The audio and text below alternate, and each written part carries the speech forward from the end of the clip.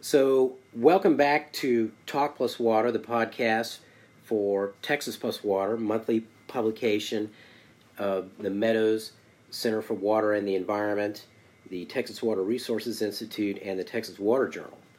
My name is Todd Votler. I'm the editor-in-chief of Texas Plus Water.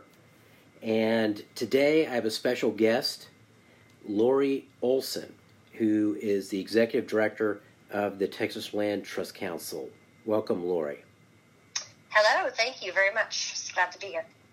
So you really are our first person to interview who's not thinking about water 24 hours a day, which is good, I think, because that drives you mad slowly doing that.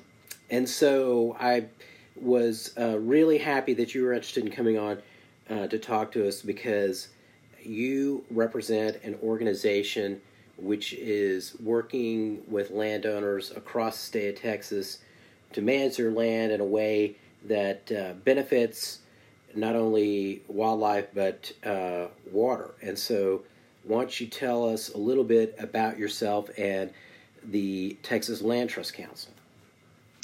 Okay. I've been working with the Texas Land Trust Council since 2011. I guess I've worked in the field of land conservation for more than 20 years, working with land trusts largely across the country. And in Texas, we have over 30 land trusts that are all members of my council, and we work together to basically conserve land and water resources across the state of Texas. So the 30 land trusts, are they each, say, working throughout the state, or some of them working in a more specific area? Are they pretty uniformly scattered around the state? What's the layout?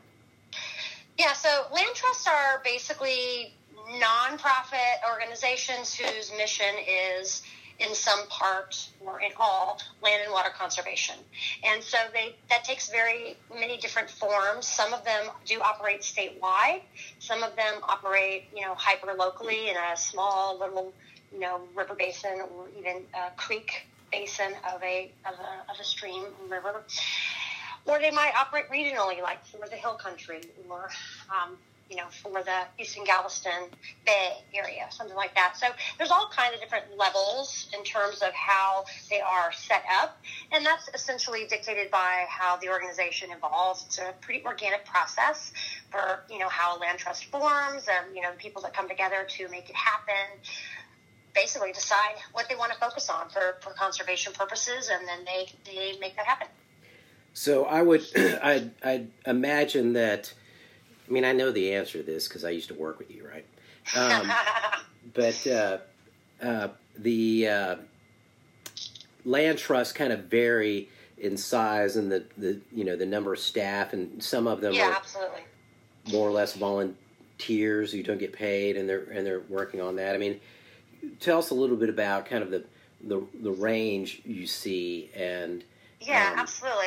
In Texas we have from the Nature Conservancy, which has, many, dozen staff and is very well equipped with resources and personnel, to an organization like the Wilbarger Creek Conservation Alliance, which is, pretty small, has only a half-time staff person and a volunteer board of directors. But pretty much all land trusts are governed by a volunteer board of directors. So those are the people that have come together to guide the organization and help it, as it moves forward to make conservation projects a reality. But the staffing, it ranges. Most of the land trusts, I'd say, maybe have between 1 to 5 staff. But there's a few that are on the high end, and then a few that are literally all volunteers. So you kind of mentioned, for example, the Nature Conservancy, which is that's an international organization. It's got operations in many countries in the world. Yeah, worldwide. Yeah. And then you mentioned another one that was essentially, a kind of a grassroots local effort to conserve in the area. Absolutely. So, I mean, they're very diverse. And, we have, I think, land trust movement as a whole, and there's, about 1,100 land trusts across the United States. I'd say the vast majority of them are very locally, grassroots based and focused, with, a handful to a dozen staff. And then there's a few big national organizations, like the Conservation Fund and the Trust for Public Land and the Nature Conservancy, who obviously operate at a different scale. But I would say the majority of the land trust sector is on that smaller, more grassroots level. So how much, how many acres, I should say, within Texas do you think land trusts have conserved? Yeah, so land trusts have had a hand in conserving over 1.65 million acres in Texas, which is a lot. It's more than the state parks system of Texas. So we have over 957,000 acres that are in conservation easements, which are a tool that land trusts use. Conservation easements are basically a voluntary legal agreement that restricts development rights on a piece of property to keep it open, natural, in an agricultural use and, recreation use, whatever, wildlife habitat, variety of different things can be done with an easement. But then also over 680,000 acres of fee simple properties that a lot of these, some of them are owned by the land trust themselves as private preserves, and others are projects that land trusts have had a role in helping to acquire that may have been then transferred to either a state or a local or federal park ownership. And I imagine that the 1.65 million acres that you're talking about, they're probably, in general, not just your run-of-the-mill lands, that many of them are probably lands that have some ecological significance. Yeah, absolutely. I mean, each land trust has its own criteria for what it wants to conserve. Some land trusts focus on specific ecosystems, like the Native Prairies Association of Texas, or certain types of lands, like the Texas Agricultural Land Trust focuses primarily on working landscapes. But then other groups have their own, like, for example, the Hill Country Conservancy. They're a regional land trust, but they have done some extensive research into GIS-based prioritization of lands for a variety of natural resource, considerations like water recharge and habitat for endangered species and all kinds of things. So there's different groups that are doing this level of sort of resource-based planning for where they want to prioritize their conservation lands. Others are looking to acquire lands, near other already protected areas to sort of enhance or expand those areas. So there's a variety of different strategies that are used. So there used to be a lot of, misinformation about conservation easements going around. I can recall from the time I was really active. And just to kind of talk about some of those, I think, some people are under the impression that they have a conservation easement on their property that the public is now allowed to access their property. Right. Yeah, no, that is definitely a misunderstanding. It's not a requirement at all that land under conservation easement be open to the public in any way. It does happen sometimes. Certainly sometimes people elect to do that, and they could open up a portion of their property maybe for a trail to go through it, or perhaps just on certain days under the guidance and with the oversight of land trust personnel to come and take people on guided hikes or something out on a property that might be encumbered by a conservation easement. But in general, by and large, especially in Texas, there is not a lot of public access. But that doesn't mean there's not public benefits. I mean, lands that are conserved are obviously providing, many, many economic and ecosystem, benefits for everybody by being there for water resources to, flood mitigation, wildlife habitat, and all these great things. So even though there's no access, there's still a lot of great benefits being provided. Now, there are really, I guess, two primary ways that people work with a land trust on an easement. I guess one is where the landowner donates the development rights to the land trust, and the other is where the land trust purchases those rights. Can you talk a little bit about those two types of easements? Yeah, so I think the easements are basically, the same. Essentially, a conservation easement is a document that is, each one is unique, uniquely negotiated and uniquely drafted. So, but the easements they have a value. So if the landowner is putting a conservation easement on their property, they are essentially giving up development rights in some way, shape, or form, and they're doing that permanently. So they're basically reducing the development value, if you will, of their property. And so when you do a conservation easement, you get an appraisal done to sort of determine what that value is. You would say, okay, here's my value of my property at its highest and best use for what I could develop it as, and that's value A. And then if I place this conservation easement on it with these stated restrictions for development, it's worth value B. And so the difference between those two becomes what the easement is, quote unquote, worth. And then that amount is what you could, as a landowner, use to apply for a federal tax deduction. So we have a conservation easement-specific tax deduction at the federal level that allows landowners to deduct that value against their federal income taxes for up to 15 years. So they can have many, many years to sort of utilize the value of that deduction, because they typically tend to be very large amounts. And then the purchase of development rights is really more from programs that exist.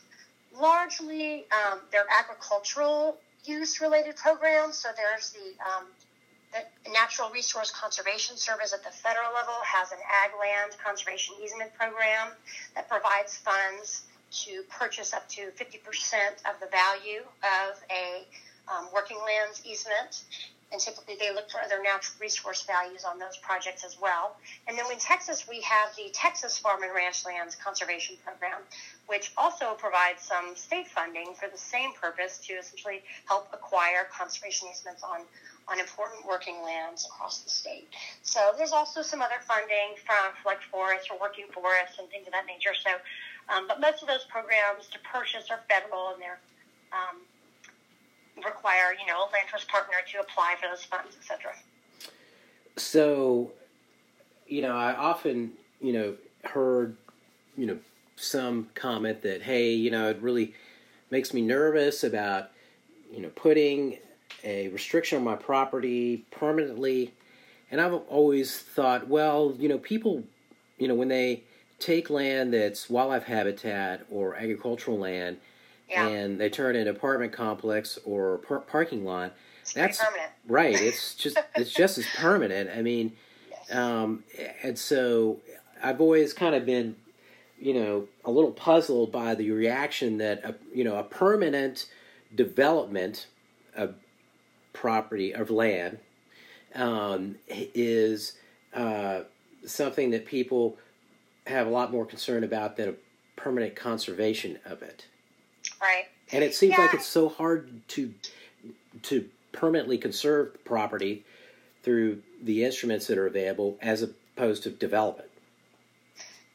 Well, certainly, the instruments that we have, and funding is always a limiting factor. But, I mean, the reality is that, if you want to, keep your land open and make that commitment permanently with a conservation easement, that's a landowner's, right to choose to do that, just like you said, just like it would be their right to elect to develop an apartment complex on top of the land. I mean, once, when you do that, the land is forever changed. We have, a saying that people say, asphalt is the last crop.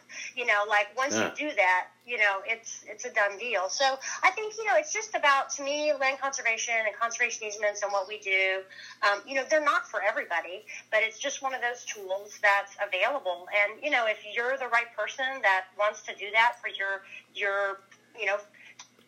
land and your family's, property, and you want to see that maintained throughout the generations, then, this might be the tool for you. So it's just one of those things. It's not for everybody, but it's a great option for those people who want to do it. And they can still sell their property, just has the easement on it. Absolutely. I mean, essentially the easement stays with the property, in perpetuity. It transfers from the current owner to future owners, and the property can be sold.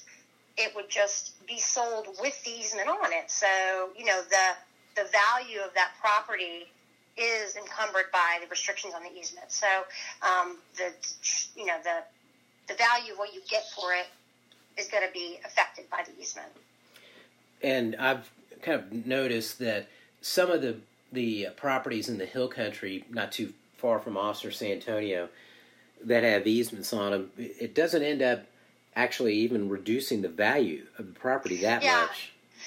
That's true. I mean, in one sense, if you have a property that you could have built condominiums on it and you put an easement on it, significantly would reduce the value.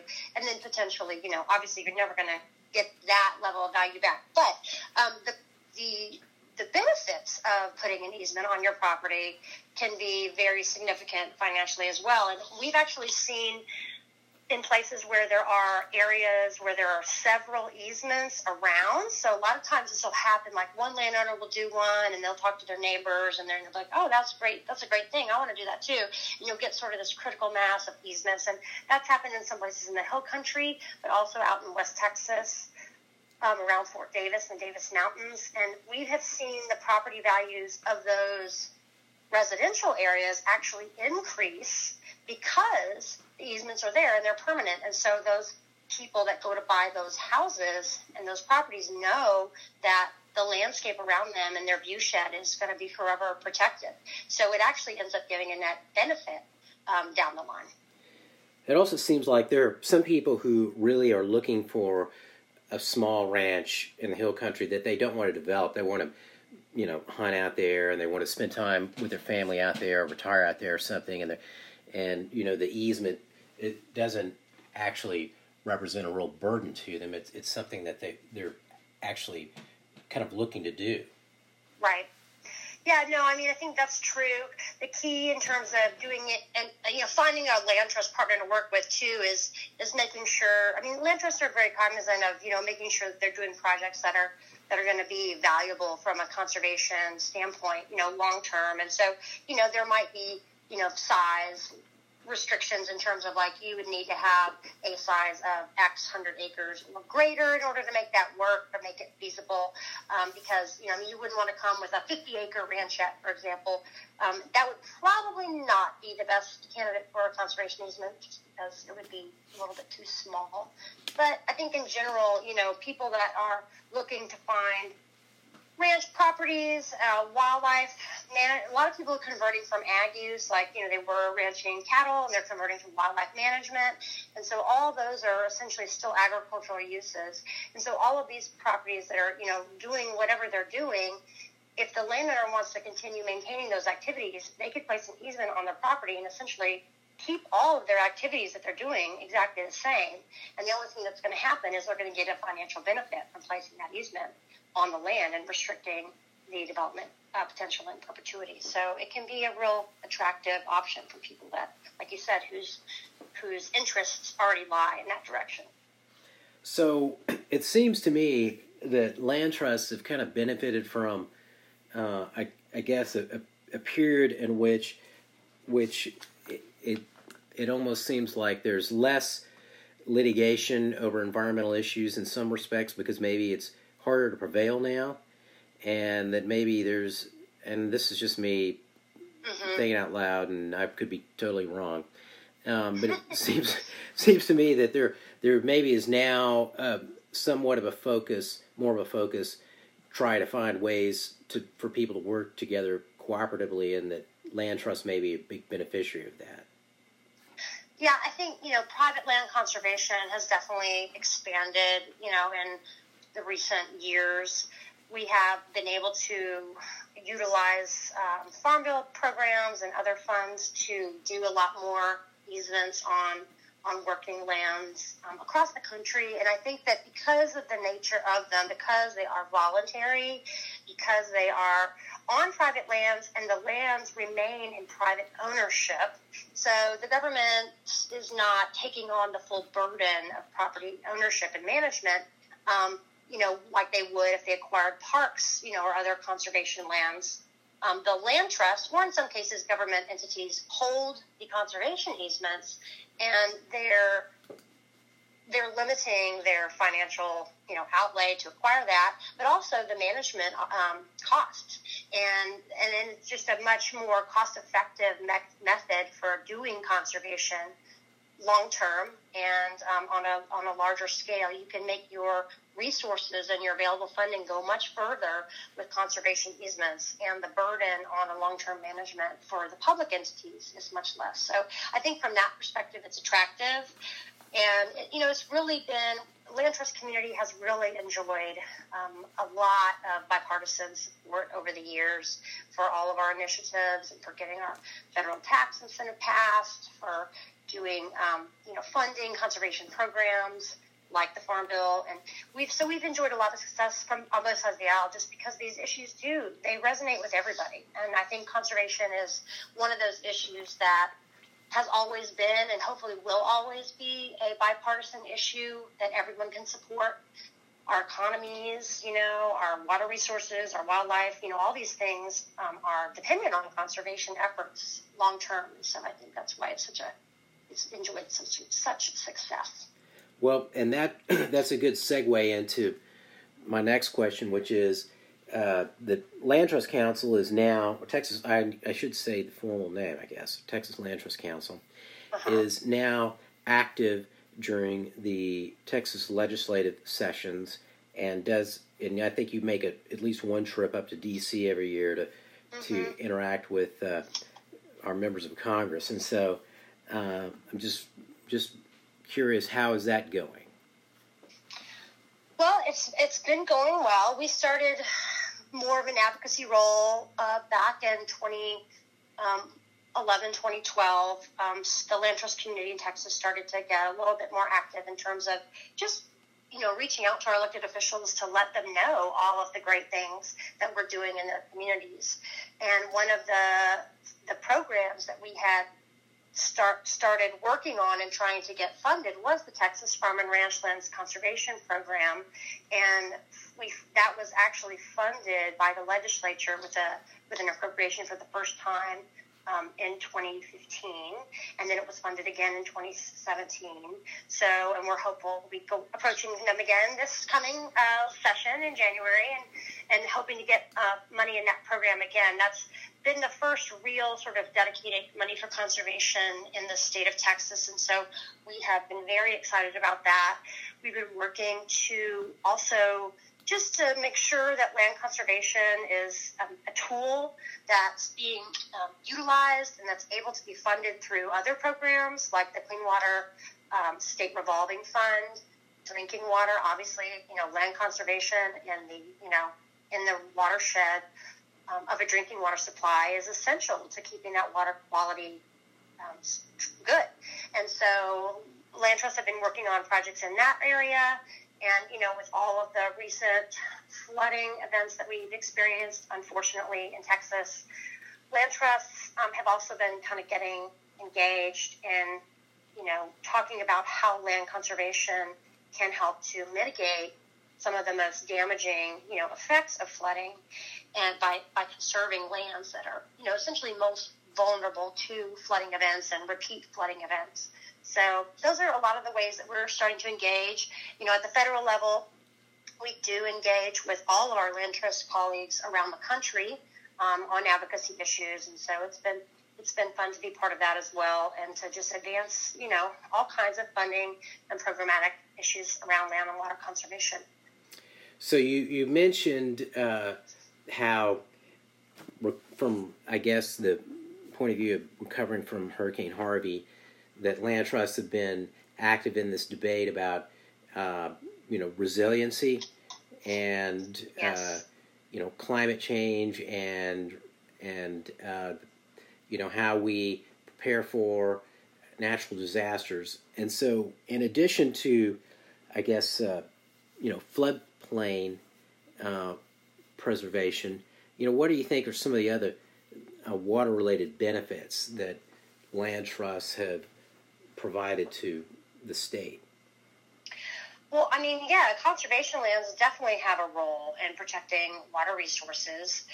I mean, as the rain falls everywhere, it's falling for the most part on some, natural landscape. We do have still, 85 or so % of our lands in Texas are open, agricultural or other open 1D1 lands.